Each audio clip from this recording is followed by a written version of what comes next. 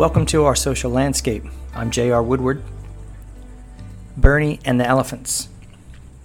This is part one of a three-part post where I examine the relationship between human economic inequality and environmental issues.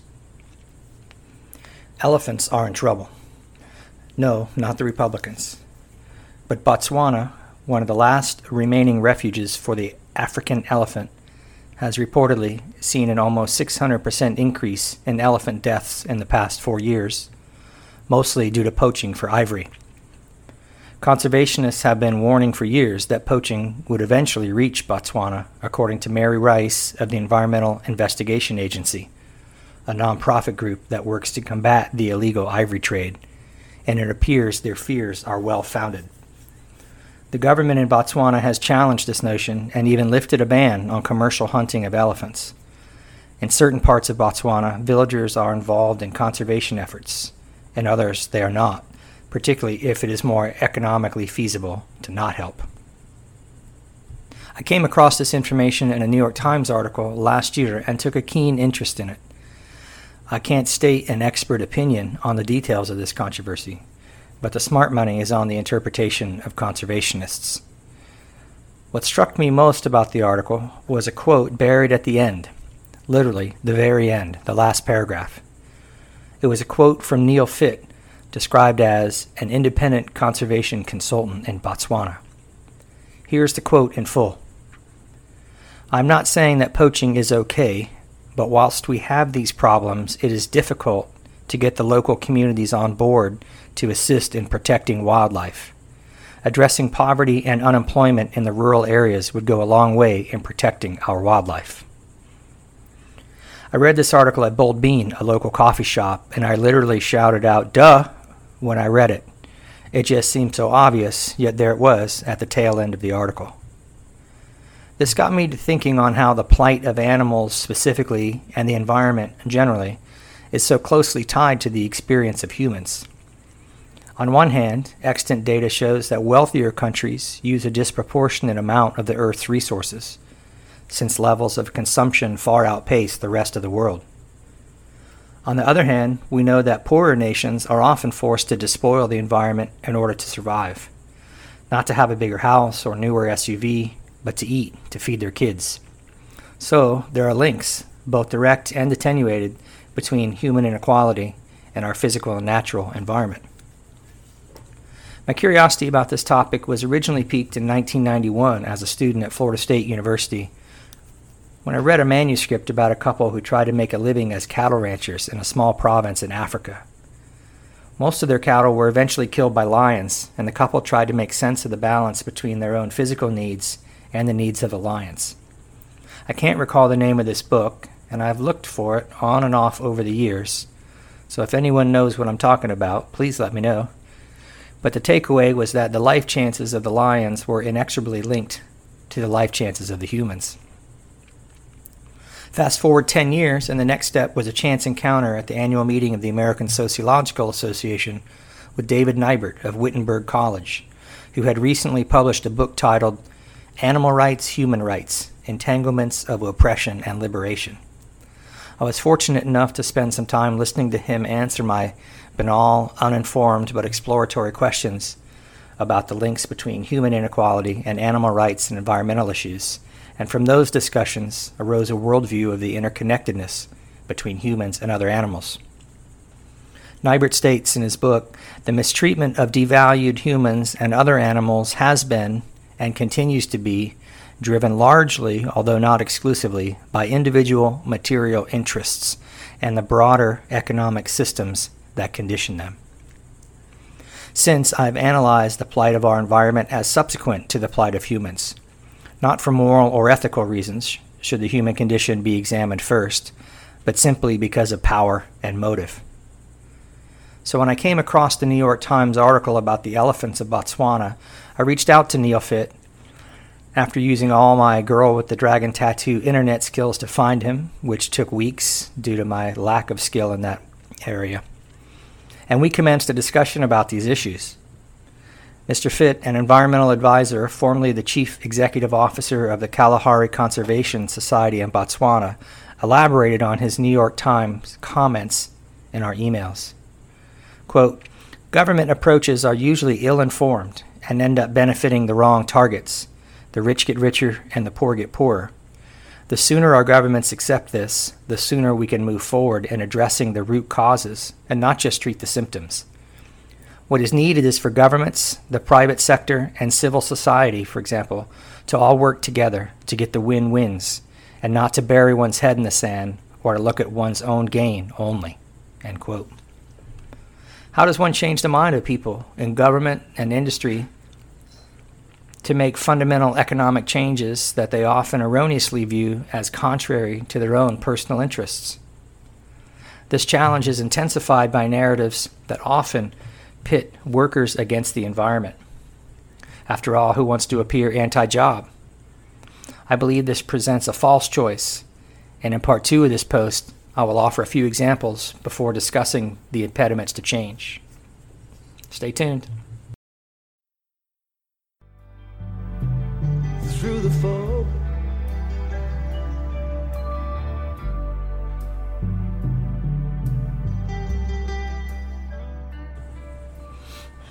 this is part 2 of a 3-part post where I examine the relationship between human economic inequality and environmental issues. I ended part 1 of this post by declaring the supposed conflict of interest between the working classes and animals in the environment as deceptive and misleading. The first example of the fallacious choice between saving jobs and protecting animals involves a key piece of federal legislation. Since the enactment of the Endangered Species Act in 1973, there have been numerous national debates about saving certain endangered species that live in areas where human activity encroaches. The endangered spotted owl comes to mind. Logging operations were significantly reduced in Oregon in the 1990s so as to not destroy the habitat of the remaining owls. Loggers and conservatives claimed the policy was misguided, costing thousands of jobs. Conservationists viewed the owls as an important piece of an entire ecosystem, worthy of protecting, in large part, because of the fundamental role the owl plays in the Pacific Northwest. Missing from this debate, of course, was a discussion about the tenuous status of loggers and the entire timber industry for working-class folks. Logging jobs had been decreasing for decades before the spotted owl controversy arose. The owls had no significant impact on the industry as a whole. What the owls provided, however, along with the Endangered Species Act, was a scapegoat for economic policies enacted by wealthy members of Congress that debilitated the working classes. A second example is whaling. The Maka tribe in CKU, Washington, has a treaty with the United States government from 1855 that specifically allows them to hunt 2 whales a year, consistent with their historical practices. The tribe views the whale hunt as not only providing sustenance, but a return to their traditions as well. However, environmental and conservation groups have challenged this treaty, and it is currently under review in federal court. I followed this since the Maka killed their first and last whale for 70 years in 1999. When reading about this controversy, the most common components are whether the 1855 treaty still applies, how a recent die-off of whales affects the treaty, and what role the whale plays in the local waters. What is almost entirely absent from public discussions is the effect of commercial whaling that drove whales in the Pacific Northwest and most other places to near extinction. In the U.S. specifically, companies owned by powerful corporate interests hunted whales with abandon, to the point that some species became extinct and others, such as the northern right whale, are still struggling to recover almost 100 years later. The hunting of whales by indigenous peoples has had no impact on the whale population as a whole, yet they are the focus of federal lawsuits. Again, the question, why is our choice between poor people and animals? The takeaway here for me is that if we are interested in protecting the environment and the animals within it, we must address human inequality, and specifically poverty, first, or at least concurrently. This needs to happen at the political level, since the ability to effectuate global change is most likely to be found there.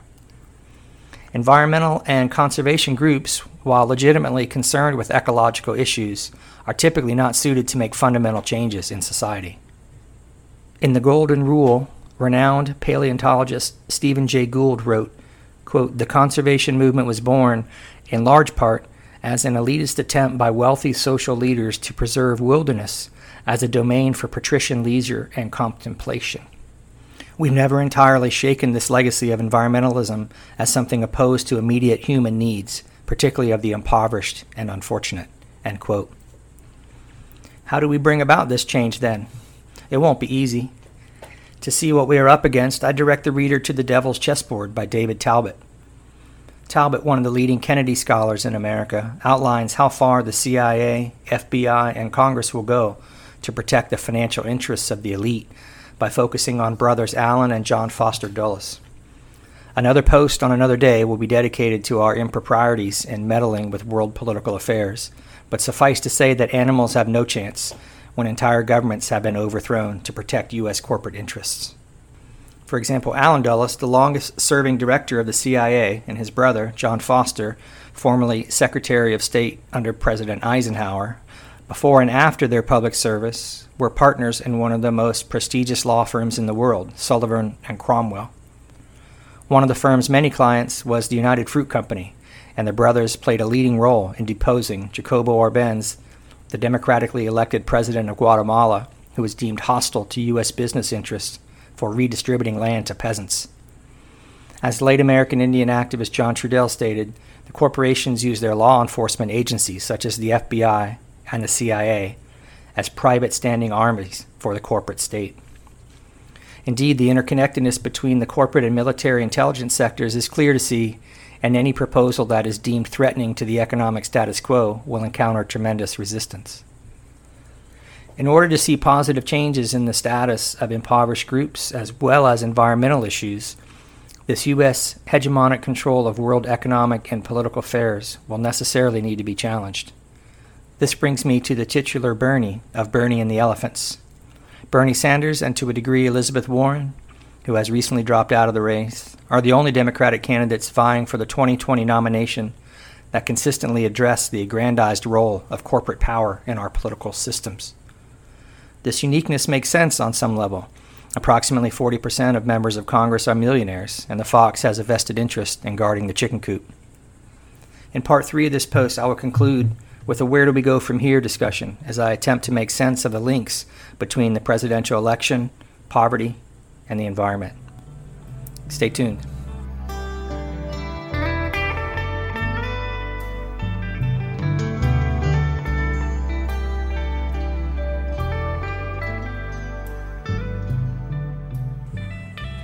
This is the conclusion of a 3-part post where I examine the relationship between human economic inequality and environmental issues. Part 2 of this post concluded by presenting Bernie Sanders, and to a lesser degree Elizabeth Warren, as the Democratic candidate most concerned with the bloated corporate power found in American economic and political institutions. While Warren has since dropped out of the race, Sanders remains, and he has consistently railed against corporations slashing wages and laying off workers, all while the richest corporate CEOs pay themselves huge bonuses. Indeed, according to the Nonpartisan Economic Policy Institute, CEO compensation has grown 940% since 1978, while the average worker compensation has risen by a paltry 12%. Since first elected to public office in 1981, Sanders has made workers' rights the backbone of his political platform. Few other current politicians have addressed these issues at all, nonetheless with the consistency and fervor of Sanders. Now, whether Sanders or any other president could actually rattle the cage and fundamentally alter the marriage between politics and economic power is anyone's guess. The eminent sociologist C. Wright Mills spoke of the difficulty in replacing these systems of political power due to what he called systemic imperatives. Mills felt that political systems reproduce themselves, since there are constraints on the power of the president or any individual member of Congress to make fundamental change, thus keeping the status quo in place. Or, outside the ivory tower of academia, one might point to the old Southern saying that rattlesnakes don't commit suicide. They don't bite or kill themselves, others do. The law of vested interests dictates that people won't give up privileges voluntarily, so corporations and the politicians they support will not willingly cede power in order to create a more equitable playing field for humans or animals. but thanks to Sanders and Warren, at least it has become an issue in the center of political debates, not just on the periphery. This alone gives hope. On the contrary, President Trump has eliminated the 2% pay increase for government workers, reduced taxes on the wealthy, supported right-to-work laws that make it difficult for unions to operate, and appointed federal judges with a history of pro-corporation, anti-worker decisions. He has also consistently rolled back environmental protections put in place by prior administrations and congressional sessions in the almost 4 years he has been in office. To wit, as I wrote the first segment of this post, Andrew Wheeler, the administrator of the Environmental Protection Agency, announced his agency will reduce the number of United States waterways that are protected under the Federal Clean Water Act. Tellingly, the announcement was made in Las Vegas at the National Association of Home Builders International Builders Show. This is but one of many efforts made by the Trump administration to not only ignore, but to exacerbate environmental degradation. The U.S. Department of Agriculture Secretary Sonny Perdue stated, "President Trump is restoring the rule of law and empowering Americans by removing undue burdens and strangling regulations from the backs of our productive farmers, ranchers, and rural landowners." So once again, workers strangled by regulations are pitted against our natural environment. Changes need to be made throughout the American political system, but a good place to start would be reducing the influence of corporations in U.S. elections. The nonpartisan McCain-Feingold Act, which capped the amount of money corporations could contribute to political campaigns, was a step in the right direction, but it was deemed unconstitutional by the Supreme Court in the Citizens United case. The court essentially held that corporations have a First Amendment right of free speech, and limiting their spending would curtail this right. The irony is that if a corporation, which is not a person, has free speech, then why don't trees or animals or national parks? Lawsuits aiming to sue corporations for environmental degradation have routinely been dismissed since environmental entities do not have standing and are therefore not protected by First Amendment considerations. In my view, the links between human inequality and environmental issues are a matter of life and death, but of human life and death, not the planet's. The Earth will survive human perfidy, but humans may not. My concern for the environment and the animals within is not driven by a stewardship notion that assumes humans have a moral obligation to take care of the planet, as if presented to us by some deity or confluence of existential events. Again, as Stephen Jay Gould wrote, quote, "We are one among millions of species, stewards of nothing. On geological scales, our planet will take good care of itself and let time clear the impact of any human malfeasance. Our planet simply waits." End quote. Similarly, the American Indian activist John Trudell implored us to develop our loyalties to this planet and this future and our descendants more than to governing political systems that have created all these problems. He says if people are trying to find solutions to the problems in the defined abstractions of democracy, if they're not willing to think objectively about our responsibilities to our own descendants, then they will come up with no solutions. These are artificial political boundaries, yet they create and set forth policies that have concrete ramifications. Protecting the environment for its own sake is worthwhile, but it may not suffice in our modern political and economic climate. Decency alone should be enough to motivate humans towards policies that acknowledge our interconnectedness with the physical environment and which provide stability for all. Thus, I will finish this three-part post with a quote from the Botswana conservationist Neil Fitt and leave it up to you and me to answer his query. The question is, how do we empower people to understand the global picture and not just see what is closest to them, therefore enabling them to truly make a contribution and, if able, be allowed to have more say in managing the systems and natural resources they are closest to? The simple answer is education and good jobs for all, but to my knowledge, no country in the world has ever managed that. So is it just a dream? You have been listening to On Bernie and the Elephants on Our Social Landscape. Thank you for listening.